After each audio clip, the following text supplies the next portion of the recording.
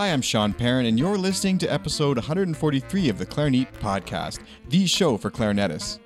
On today's episode, I'm joined by Pablo Barragán, who is one of only a small handful of clarinetists around the world to make his living as an international soloist. We discuss ways to communicate with your audience musically, how to interact effectively and engage on social media, and how to keep pieces fresh during every performance. I want to thank our 71 Patreon backers for helping make the Clarinet Podcast possible, and this week they'll get access to more than 20 minutes of extra discussion and an ad-free episode as always. We just honestly got a little carried away, had a great time, and in addition to the lightning round, we had some listener Q&A and also talked about some of our favorite other music and just went on kind of a tangent. But hey, it was really interesting, and I just absolutely loved chatting with Pablo. He's such a great guy, and we really had a lot of fun talking. I really hope you enjoyed today's episode. Just a quick note before we start. This is another one that was recorded on YouTube, and as mentioned, I just didn't really enjoy the way the sound quality worked and all those things. So I know it's kind of a trend right now to do the whole Zoom YouTube interview thing, but I'm going to be going back to my method just so we can keep the sound quality and what we've come to expect here on Clarinet up to a little higher level. So please take it for what it's worth. Enjoy today's conversation. But if you're wondering, hey, what happened to the sound? That's why this interview is a little different than the past 100 or so episodes you might have gotten used to by now. I also want to thank, of course, our sponsors. You can take your playing to the next level with Bakun Musical Services. With 14-day trials, free shipping on eligible orders, and expert advice, you can be sure you're making the best choice for your musical needs. For Canadian customers, be sure to check out the new store that lets you pay in Canadian dollars. And for everyone listening, I have an exclusive coupon just for you for listening to the podcast. You can use code Clarinet at checkout for 10% off your next purchase. And yes, that includes anything from barrels, bells, mouthpieces, all the way up to the new custom clarinets. Again, that's code Clarinet at bakunmusical.com. Imagine a reed that lets you focus on your music, lasts for months instead of days, and even saves you money in the long run. It's all possible with Leger Reeds, the world's leading synthetic reed brand made right here in Canada. The European cut reed is preferred by Leger artists all over the world, including Eddie Daniels, David Schifrin, Corrado Giuffretti, and many others. It offers a warm, clean sound with great ease of articulation and is now available for the E-flat, B-flat, and bass clarinet. Learn more at your local music store or at leger.com. That's legere.com.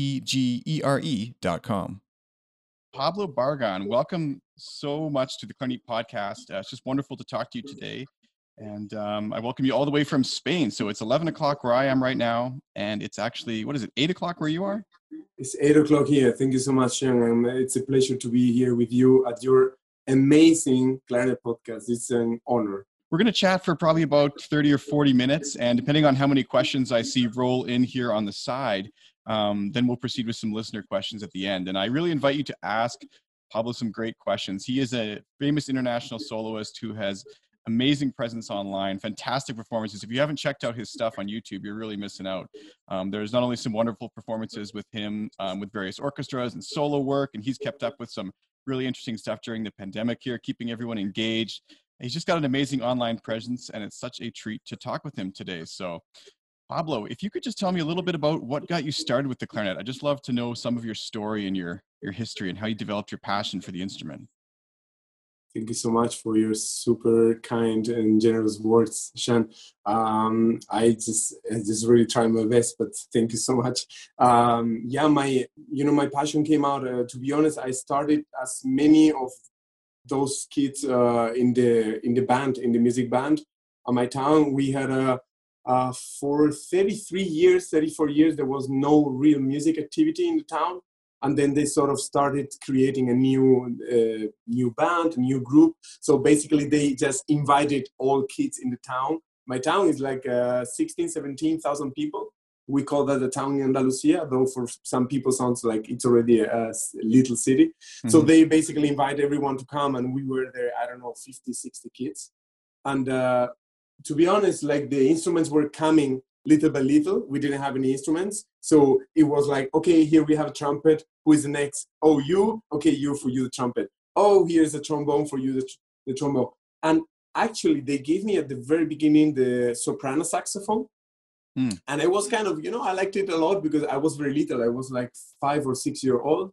And then after 1.5 years, when I was kind of tasting already the instrument, I was really enjoying, and to be the only soprano saxophone player in the music band, the conductor was like, "Yeah, buddy, I'm sorry, but I think we need more clarinet players." so actually you're going to switch to clarinet.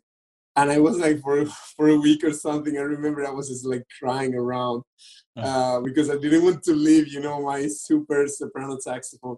But actually, I'm very grateful for that, because I discovered with the clarinet how many things you could do, how much music you can play, everything which I actually thought with the soprano saxophone was possible to do with the clarinet as well. So I loved it. And I loved Benny Goodman already before that. So it was sort of, okay, let's follow this path now. And I love it. If I would go back, I wouldn't choose a different one, for sure. Love that. And so you said Benny Goodman was a huge influence. Who else was an influence of yours when you were younger? But there was a jazz festival in the town, which was one of the very little cultural activities not related to flamenco music, which is the folk music in the region. And my parents used to go a lot, so they brought me there. And I remember there was a big band from the US coming. That was a huge boom in the town. It was such a shocking, wonderful impression, because those guys were like full of energy. And after that I was completely amazed. I thought like, wow, this music, this swing, this is what I want to do. So my parents looked for just who is playing this music and plays a clarinet. So they probably just found out Benny Goodman, and they were like, oh, here's a cassette. In that time we had the cassette things, and they were like, oh, listen to this one. And I remember I had Sing Sing Sing and Memories of You, all these things. And I developed a huge passion for this guy. I was trying to figure out his improvisations by ear, which was a good exercise too, and I completely got crazy. Artie Shaw was also for me a great inspiration as a kid. It was just fun. They were so fun and so free, and they were amazing. I mean, they are amazing artists. I feel kind of bad asking this, but did you, when you were playing the tenor saxophone, the soprano saxophone, had you heard of the Kenny G at all? A lot of people had heard of Kenny G when I was younger, and he was a huge kind of soprano saxophone popular culture icon. He was everywhere around. Yeah. Right? You were familiar with that when you were younger? Well, let's keep that on a different corner, Shan. Okay, that's true. Yeah, you're right. No saxophone here. That's the rule I made before. No, that was only 1.5 years of my life, which I'm sharing with you, but normally it will stay in that box, which I don't want. Yeah, what happens here stays here, right? It's like Las Vegas on the podcast today. Exactly. Any saxophone past experiences are like that for most clarinet players. Should stay there. I mean, unless you're a doubler, I guess. So let's talk a bit about how that sort of beginning love of the instrument and music sort of progressed all the way to having a solo career. I mean, a lot of people, enjoy playing clarinet, but not everyone, and only a handful really of people have been able to take it to that level. So could you talk about almost, I don't want to say starting out again, but what was it like starting out as a young professional in that solo world and sort of navigating that? Very, very, very honest, Shan. It wasn't a plan. It really wasn't a plan for me. I am a very, whatever I do, I really try to do the best. I love sports, for example. And if I go jogging, the first time I try out, second time I want to get better. Then I start asking some friends, how does it work? How can you get, how do you put your feet? How do you do this? How you do that? It started really like, I wanted to make it better. I wanted to learn better. And at some point, when I left Spain and I went to Basel to study, it started somehow getting a bit more serious. And then my professor sort of gave me a very optimistic push in the direction. He said, you should try out to do some competitions and try out yourself, go with very challenging repertoire. He put me in the first lesson, the Nielsen concerto. And I remember I smashed myself with the wall. Like I came to the class, all my colleagues were super talented, like so talented and so committed, incredible people there. And he put me there to play in front of everyone, this Nielsen concerto. And I couldn't go through it. I mean, I was really, it was like, we say a shower of reality. Mm. Yeah. This gave me, the message was like, you're coming now from there, and it was going very well, but there is such a way to go. And that's how somehow I started to get more and more interested about this somehow a little bit harder repertoire with the solo concertos. And I was like, I want to go to this one and I want to get this cadenza. And he said, my professor said, let's get it 120, let's get it 140, let's go 180. Let's try it with this double staccato. Let's try, little by little. And I don't know, I felt this incredible energy of the performance, of being on stage with an orchestra. And I felt like, wow, I wanna do this. I wanna do this. I enjoy chamber music so much. I felt like I wanna experience all this amazing repertoire and play with as many wonderful musicians as I can. And I was working super hard, but there's always a component of luck, and I'm super grateful for all those people, colleagues, professors, everyone who is like somehow leading you into finding your own voice and your own way of expression. And my professor told me very clear, like, I think you could be a really, really good chamber musician and really good soloist, maybe better than going for an audition in an orchestra. But maybe it's not your strength. Maybe you should go the other path. It's something like, yeah, maybe it's a little bit crazy because it's, as you say, no, it's okay. It's pretty hard. Like I can count with one hand the people who are making it through and so on. And he said, like, well, if you don't try, you will never know. Go for it and you will see. So I try to go super easy, like step by step, and every day think, well, let's go, let's practice this, very serious, very committed. No, we say to have not too many birds around, every concert you go, every rehearsal you go for, rather chamber music solo, have as much respect as you can for all those colleagues who are playing with you and try to learn as much as you can. It's a different path, but I think at the end, everything is sort of chamber music, right? So I try to think about it like that. It's just chamber music. When I play with the orchestra, when I have the pleasure to play with the orchestra, you are like seeing those musicians and you are like, we are colleagues and we try the best out of it all together. I have now here a different voice. I'm maybe a bit more exposed here or there, but we make this together. So, yeah. So you mentioned kind of a step-by-step, or it seems like you have sort of a bit of a process behind the scenes that you work with. I mean, so what does an average day of like preparing and practicing and sort of working look like to you? And then how do you balance the actual technical and clarinet elements with, for example, you're in the modern age, we have social media presence and business skills and the website and all these kind of things. So how do you sort of find a nice balance that lets you work on everything and stay true to your art, but also, feel like you're reaching the people you need to? I think you have to be you have to feel honest to yourself with this, or with all this social media, for example. You have to feel comfortable with yourself. You have to feel like you are being yourself and you're being honest, and you are like, of course, sometimes you experience things which don't work out. I remember the first time I tried to do a little video with some, I don't know, clarinet tips. And then, I don't know, you see it yourself a couple of days later and you feel like, oh my God, that was so terrible what I did, like, why did I do this? Or this was not clear at all. Or why did I put this kind of camera, or no idea. But I think all those things are wonderful tools to develop, and which are also, I'm learning a lot from it too. Somehow it's this process which you learn so much. And yeah, about you said about the technical, about the work. I tried, I said about the reality and about step by step, because I sort of felt this first time after things start happening somehow, and you see, okay, they call me from here, I have this concert. Maybe you are a little bit younger and you start thinking, oh, it's done, I'm there, I'm going to play this, I'm going to play that. Oh, this sounds really good. But actually, I think the way is much more, to record yourself every day and think, analyze, be very critical, be very humble, listen to all those amazing players and great colleagues that you think, oh, I love this. Oh, this is so interesting. Oh, this is so well done.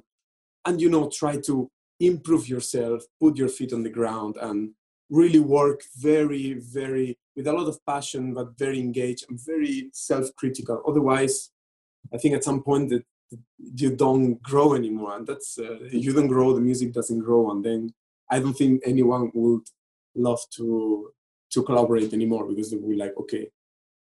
Yeah. So with this whole step-by-step in this process, what does your average day look like? Or is there no such thing really as an average day with the type of work that you do? And maybe is that one thing that might draw you to it? Well, I have my routines, of course, for practicing. I like to do some good warming up, because I think, the muscles and everything which is in our body, our physiology, you say it in English, it's really important to keep in shape and to be to be healthy, to try to think, okay, this is a machine, sort of to say, I want to keep it healthy, I want to keep it in shape for long term, because I want to think about in 20, 30, 40 years. So I like to have a good warming up, do some flexibility stuff, some exercise to challenge a little bit, warm up. And then I like to go really slow practicing. I'm very much a person of slow practicing, putting the metronome on and going extremely slow, working on my air support, and somehow always thinking on going more to the basics. And then when you go on the stage or when you go on the rehearsal, let that explode and go for the music a lot. But I try to be, I'm quite, for being a Spaniard, Andalusian, that many people think we are kind of, very, not crazy, but we're people improvising a lot here, there, here, there. But I actually, maybe because of the Swiss and German education, I got quite also structure, and I'm very German for those things. So I think that one necessarily, this is the weird thing about video, is I'm used to just kind of starting again because I know I can edit that out, but here we are live. But it reminds me of something my grandmother used to say. She used to say, everything in moderation. And that's so true. I mean, you need to have a little of this, a little of that. And just like you're talking about the balance, even doing like sport and health and music, this is all so important. It reminds me too, recently I did a set of short listener interviews, and I was talking to people who are younger, maybe just graduating college in their early 20s.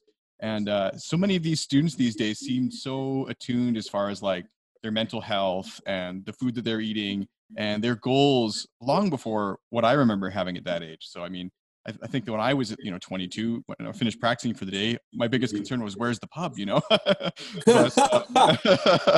but nowadays it seems like people are, yeah, I hear, a 19-year-old kid was telling me like, oh, I want to be a teacher and I'm doing all this. And I'm like, man, you got it together. So I think that society's changing. It's no longer like a no pain, no gain kind of society where we destroy our hands. Everyone's got to be mentally and physically healthy. And that's so interesting to kind of learn about. Did that mindset and this changed a lot.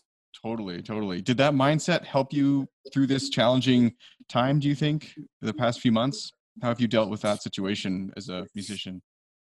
Yeah, very good question. It was sort of a very diverse process in finding out also all this balance. As you say, if you are too strict with those things, I think it's hard to survive in any way. Not only to survive, but to live. My teacher used to tell me, always like, if you don't live, what do you have to tell with your music? What are you going to tell? The hours you have studied, if you don't feel, if you have never felt love, how are you going to talk about love with your music? If you have never have, I don't know, if you have never been super sad, or if you don't know what is letting go is, how are you going to tell that on the second movement of the Brahms sonata?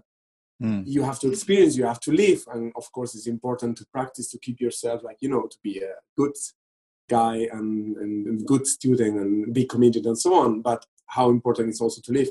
This last 3 months, I think 4 months, have been a very good example of how to find this kind of balance. We had plenty of time to practice, but we had plenty of time also to live in a small space, because we had all our quarantines and we were trying to be just at home and so on. But it was a really interesting process to find out again all those very small things which can make so much of a difference in our days.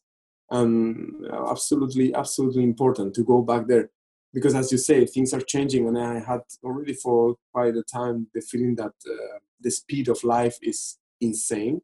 And this slowing down, looking at around, looking at ourselves, looking at those who we love and people who we care about, and look around and feel it and think, where are we going and what am I doing? How am I feeling my people? How am I interacting? What am I doing here? And what Yeah. are we?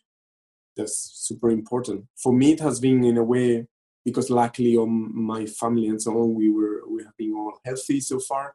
It has been a positive, I have to say, time. Like, I think we're all finding out a lot of positive things out of it. But yeah, I can imagine.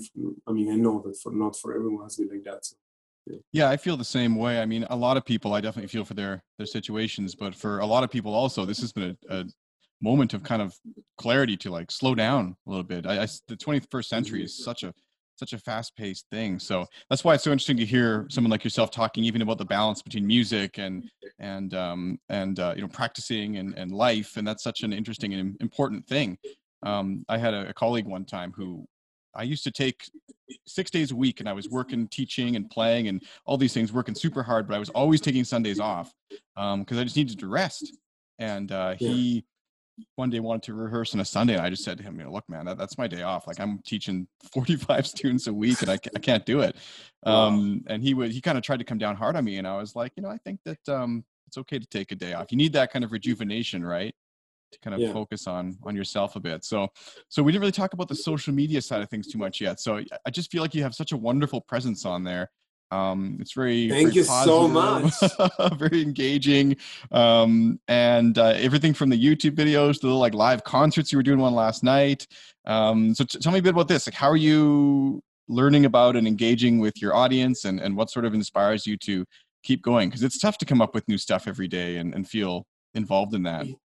It is sometimes, Sean. It is sometimes when you think, wow, because there is so much going on, right? I mean, there is so much material and really incredible artists, colleagues, people like sharing so many great things.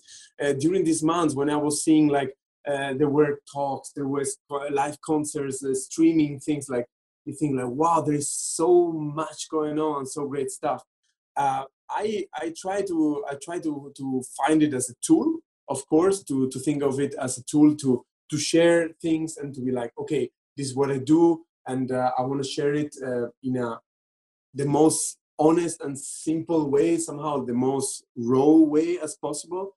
Therefore, I try to do a lot of live when I put like concertos or something. I like to do a lot live concert or live rehearsal or something, in which of course there are like some little mistakes, or this wasn't properly there as I had in my head and so on. But it just happens, because I think that's the reality, and anyone, we know when we go on stage, little things happen.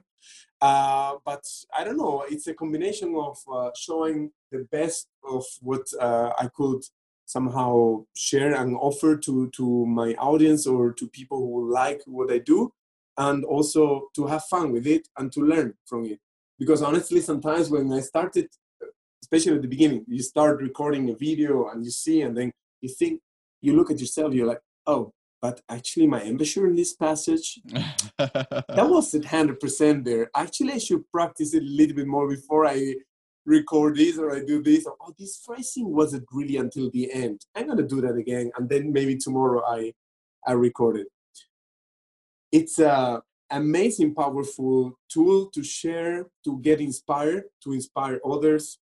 I think it's fantastic that we have that nowadays. And so as far as connecting with your audience, you seem to be just so engaging. Do you think that part of what people like nowadays is sort of seeing behind the scenes, or a little bit of what makes us human kind of thing? I think they want to see reality. Yeah. I want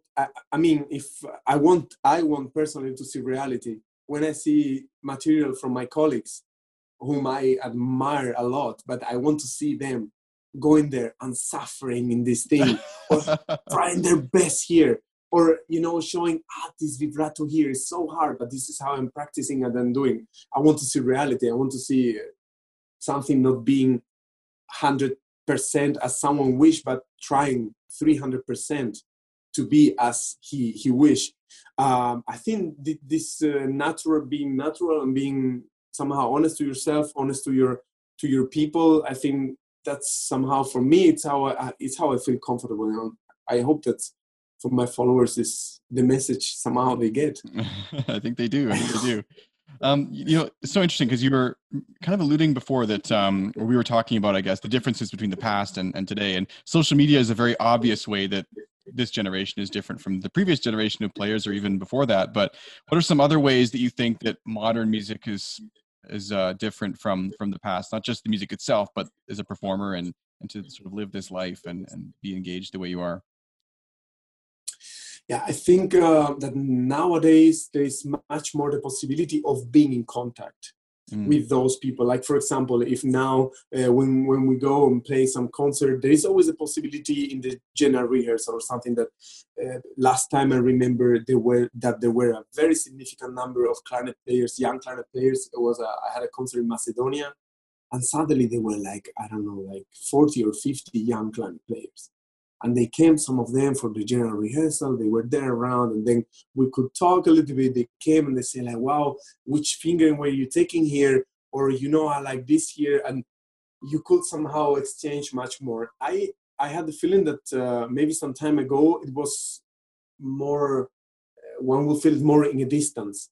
Because somehow approaching these places and being in touch and in the in direct contact with these places, these people, and these actions, to say, it was not maybe that reachable. Also regarding all this traveling nowadays, everyone can go everywhere and so on.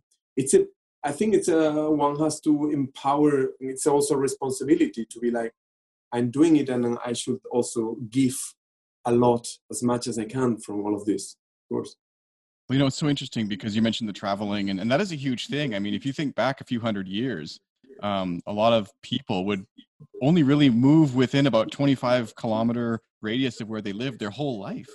And like, I will go farther than that on an afternoon just to buy a special bag of chips that I like or something, like it's, if you want to get groceries somewhere interesting, you can go farther than that. And the average person, I know a trumpet soloist named Jens Lindemann, and he travels like 200 or 300 days a year and millions of miles in the airplane. And this kind of thing would not have been possible back in the day. So it's so interesting. But I also really find interesting about our modern day, like, it feels like anyone anywhere can make an impact in their own way and find an audience, and so even for me, like, I live in Calgary, which is a city in Canada. We were talking before we came on air, but it's kind of central. It's kind of in the middle of nowhere. It's kind of not really a music town, but in the past I probably would have had to move to New York or London or something to do a show like this. But because of modern technology, like, I can live here and you're in Spain, and we can connect. And even the creativity that explodes. Like last week we were supposed to chat, but something came up and we had to cancel last minute, and then the random idea came up, like, hey, why don't we try video? And here we are. Like, you can have these sort of creativity things all the time, and it's so interesting to collaborate and see all the creation online nowadays. It's just exploding. It's absolutely amazing. It's such an empowering fact, social connecting revolution. No, I mean, only the fact that we can even talk. Yeah. Because actually, if you try to talk with me 15 years ago, I don't think we could really communicate, because my English was not existing. It's not great now, but 50 years ago was like not at all existing. Well, even the technology, like, there was no Skype. I mean, we could have talked on the phone, but it would have just been a whole nother. Imagine connecting. We were writing letters or something, and if it was 1950, yeah, it's a complete different dimension, different world. 2 years setting this up. So with that in mind, and it's kind of hard to know the future, but I think that a musician such as yourself has to be very forward thinking in this day and age too. So where do you see music going? Where do you see your career going, and how to make an impact maybe 10, 15 years from now, not just today? Where music is going, that's a really, really, really great question. I think music, and if we talk about what we used to call classical music, which I do not really agree very much with the term, with the concept, because I think music is music. But where is it going? I think music has to be transformed. I think music, what we call classical music, has to be much closer and much more feeling, getting closer in the sense also of what we were talking before about the reality. Mm-hmm. To not make people feel this distance. And nowadays to talk about distance is such a sarcasm, but music should really bring it together and should really have this spirit and this pedagogical spirit of learning together, but also the meaning of this language and what spreads around to everyone.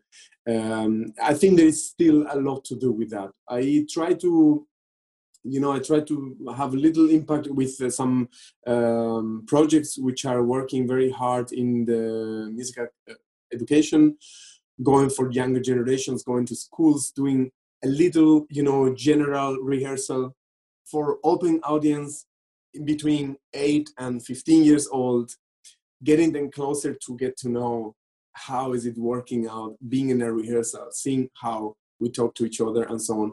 Not everyone is allowing that because many auditories, many places, it's not that easy, but we try, and I feel it has a complete different impact than when they go and they listen to the real concert, because they know the people, they know how you talk, they could even maybe say hi and talk a couple of words and tell you, my uncle is also playing trumpet or whatever, and this makes everything so much closer. I think music needs to be real, needs to be close to people, and needs to be natural.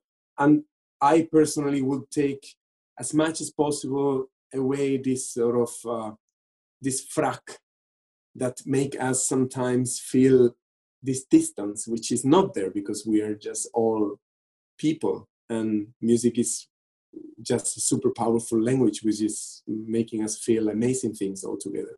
This is for me somehow a little bit the direction which I will try to the last day my very best to improve in that direction somehow.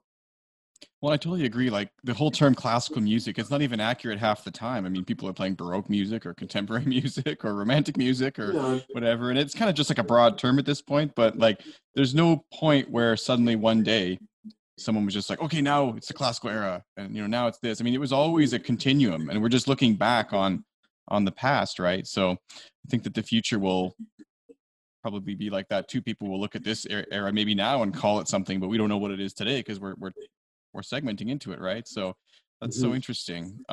Categorizing this music it's a sort of a pity. I had a great experience a couple of weeks ago in Munich. We did this concert for the BR Classic for the Bayerische Rundfunk with 3 amazing colleagues, with Frank, Vivi, and Kian, piano, percussion, and cello.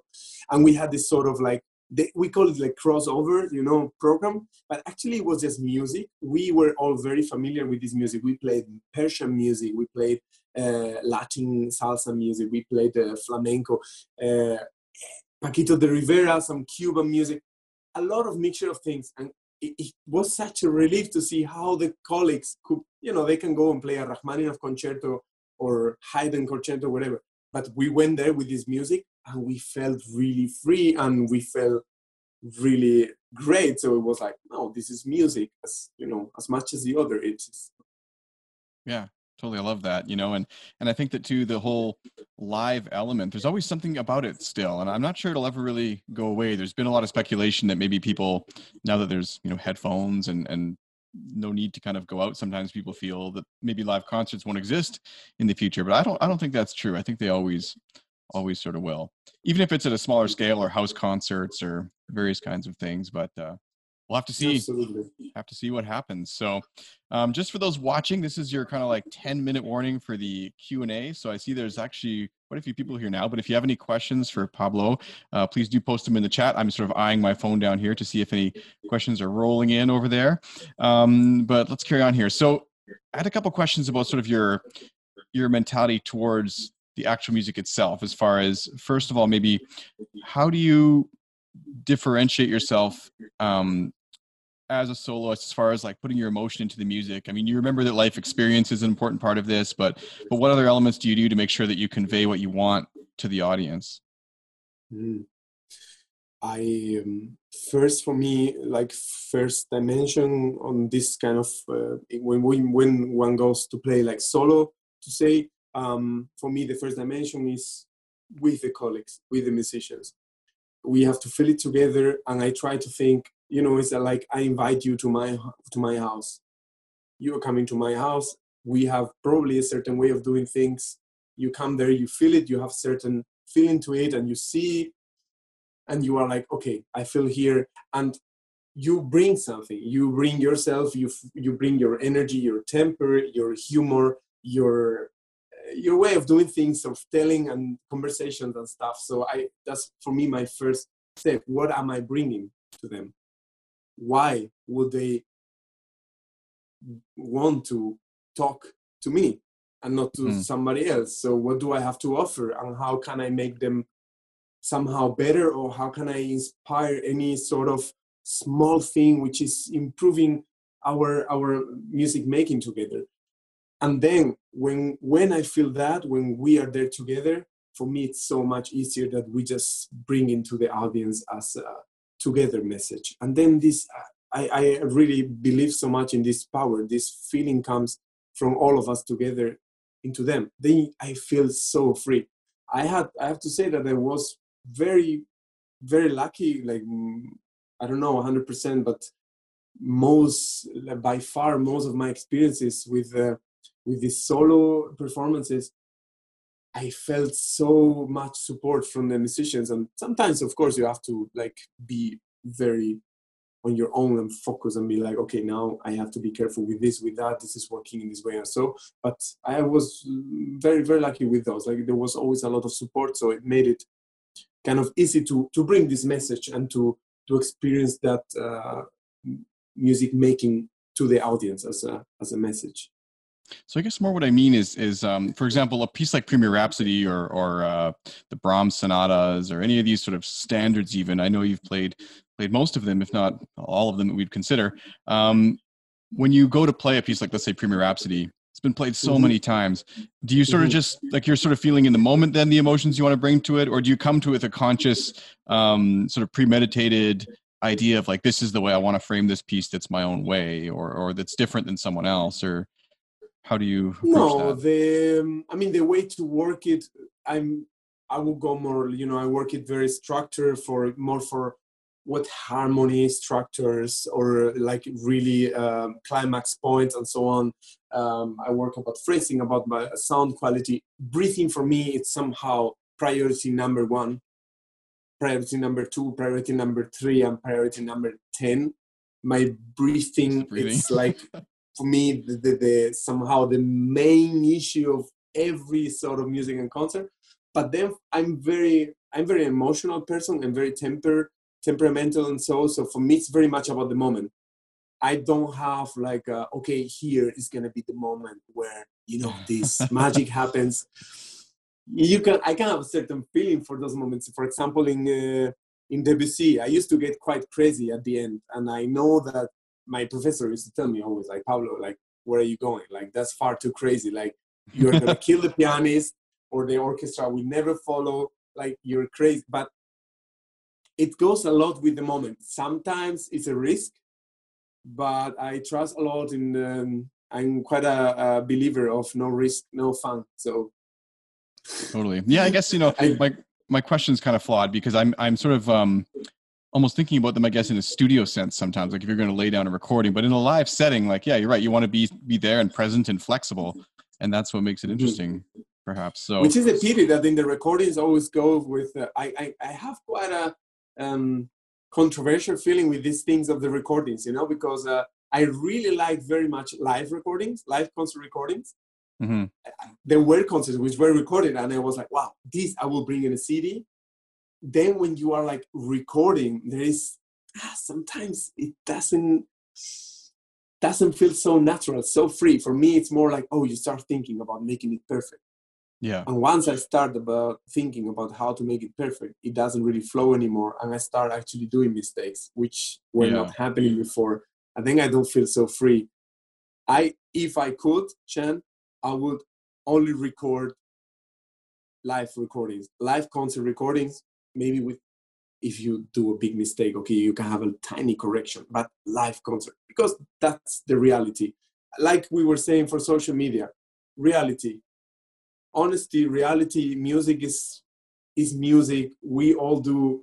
I heard some of the most amazing musicians, which I mean, I admire them so much. You know, there's always this little thing here, this little thing there. That's part of it. It's music is all the rest. Is not those little Makes it things real. for me. Makes it real. I think so, yeah. But, you know, I've asked this question of several guests in the past, and I've never been quite satisfied with the answer, honestly. So I just wanted to ask it again and see if I could get No pressure. No pressure at all, yeah. But it's something that everybody does to various degrees of success. But I just wondered about your approach to the memorization of music, and if you could talk to me a bit about that, and when you have to play that way, like what do you do to prepare for the pieces?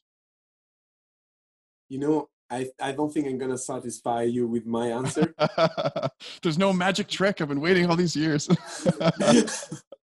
that a pill you can take, the memorization? Blue pill, red it's a pill. Special vitamin. Yeah, the red pill, yeah. Exactly. Wake up. Choose your future. You want to mistake in that passage? Do you want to forget it? Blackout.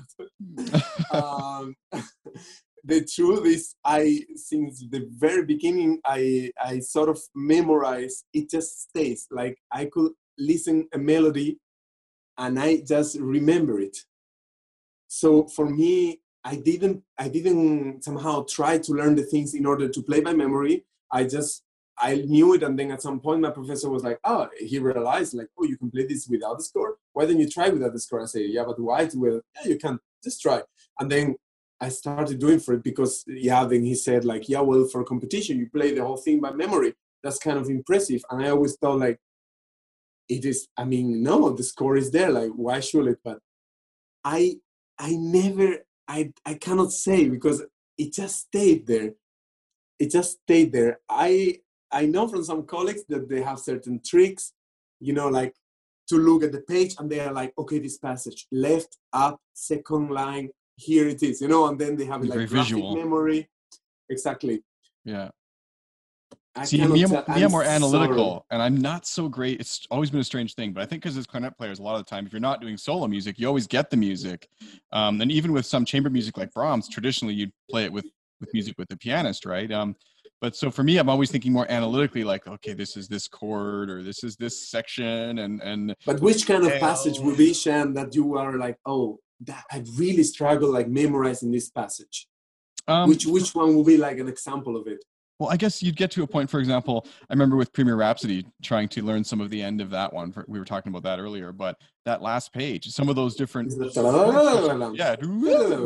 chord switches are so quick, and some of the fingering patterns are so bizarre that I think it's strange because that is a page that in my effort to kind of learn it and memorize it, I ended up just like you said, it was like, okay, it's just sort of there now. And even now, if I pick up my clarinet, I can go play most of that last page and it just kind of comes out. And so I think that maybe you're right. Maybe the answer is simply to just practice it until you completely know it. And but I've heard tricks before, like, you know, play for 8 bars and then look away for 8 bars and come back for 8 bars and all these kind of weird things. But maybe this is all overthinking it. I love tennis. Mm-hmm. And I used to, of course, as a Spaniard, Nadal, it's a great inspiration, like Rafa Nadal. Mm-hmm. Federer is amazing, but I used to put, quite often I was watching Rafa's match, and then I was like, you know, practicing my passage and so on. And I heard already from some friends saying, like, you know, this way in which you are like, actually, you're doing the job, like your brain is memorizing this information, but you are not like really paying fully attention to it. Mm-hmm.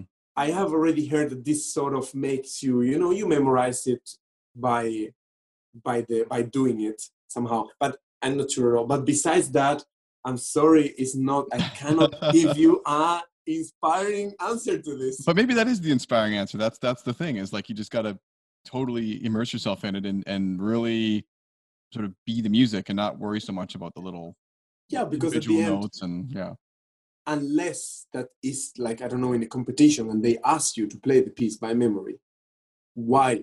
Why would you do that? Why would you play by memory? If you feel better, really, some of the most amazing musicians in the world, they put the score because some I already heard in interviews and stuff, they say like, no, actually, I want to see what was written there because I don't want to forget that there was this dolcissimo sotto voce written, because it's important. And maybe if I come there, I don't have the score, maybe I might forget a tiny bit. So it's actually helpful. If you feel better without, because you feel more free and you sort of have the feeling that you can bring your aura and your feeling to this music better without, then do it without. I wouldn't put pressure to that unless it's completely needed. So yeah, don't worry. You know what I think? Isn't it Franz Liszt we have to blame for this whole situation? The guy who kind of started all that. But you know, at the same time, I'd feel super weird if I went to a rock concert and they're like, "Excuse me, I just need to grab the lyrics for whatever song they're gonna do." Right. So, but I get it. Levels of complexity, I guess. But jazz players are masters on that. Like they can play like insane, like wow, harmonic words, everything by memory. All those structures. Like now it's coming to repetition. Now improv. Now this, and they don't even. That's very impressive. Yeah, it's true. But absolutely. Well, thank you so much for joining me today. If you're listening on Spotify or iTunes, the conversation will end here. But I guess if you're on YouTube today, or if you're listening on the Patreon edition, you will also get access to these extended lightning round questions that are coming up. Thank you so much, Pablo, for coming on. This is a great time. Thank you so much, and it was a pleasure. And I'm very honored and very happy that we could have this talk. Thank you so much, really.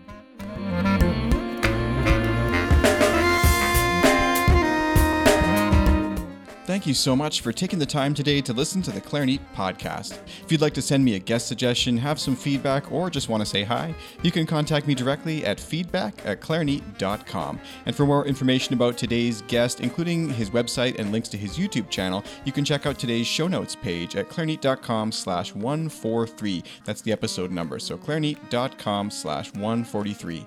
If you enjoyed the show today, please do tell your clarinet friends all about it, and be sure to subscribe wherever you get your podcasts. And if you listened all the way to the end, then you are one of the truest fans of the show, and you are awesome. Thank you so much. But don't forget that there's actually more to this episode and many others at clarinet.com/subscribe. You'll get immediate access for as little as $1 per month by becoming a patron to the ad-free extended episodes, and you'll be helping make the show possible. A little secret is I also upload the episodes there in higher audio quality, and you can still listen on your favorite podcast player, and I send you directions how to do that as soon as you sign up. Again, you can check that out at clarinet.com/subscribe. Thank you especially to the gold backers who are supporting at a level of $10 or more. We currently have Jason S., Glenn K., David S., Andrew M., William L., Miguel D., Debbie A., Robert W., Patty S., Josh N., and Karen D. It's getting to be quite a long list, so if you are signing up, maybe only join for less than 10 so we can shorten the episodes. No, I'm just kidding. But thank you especially to those who are going to that extra length and making the show possible every single month. And I'd also like to thank our sponsors. We have Leger Reeds. This is a synthetic reed company that is all made right here in Canada, and they are the leading brand, so you can find them being used all over the world with players like Eddie Daniels, David Schifrin, and Corrado Giuffretti.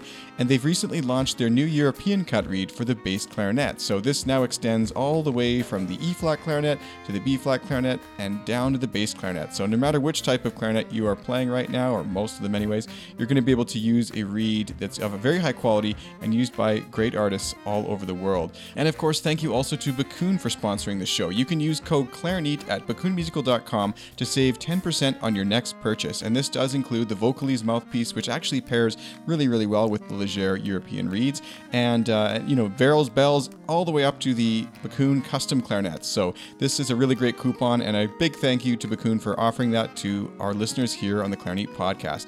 Again, that's code Clarinet at bakunmusical.com for 10% off your next purchase at their online store. Thanks again for listening. The next 4 episodes will be a feature conversation with guest host Richard Hawkins. He ended up talking to some really amazing people, and we're going to start with Anthony McGill, who is, of course, the principal clarinetist of the New York Philharmonic Orchestra. So look out for that next time, and I look forward to seeing you here on the Clarinet Podcast, the show for clarinetists.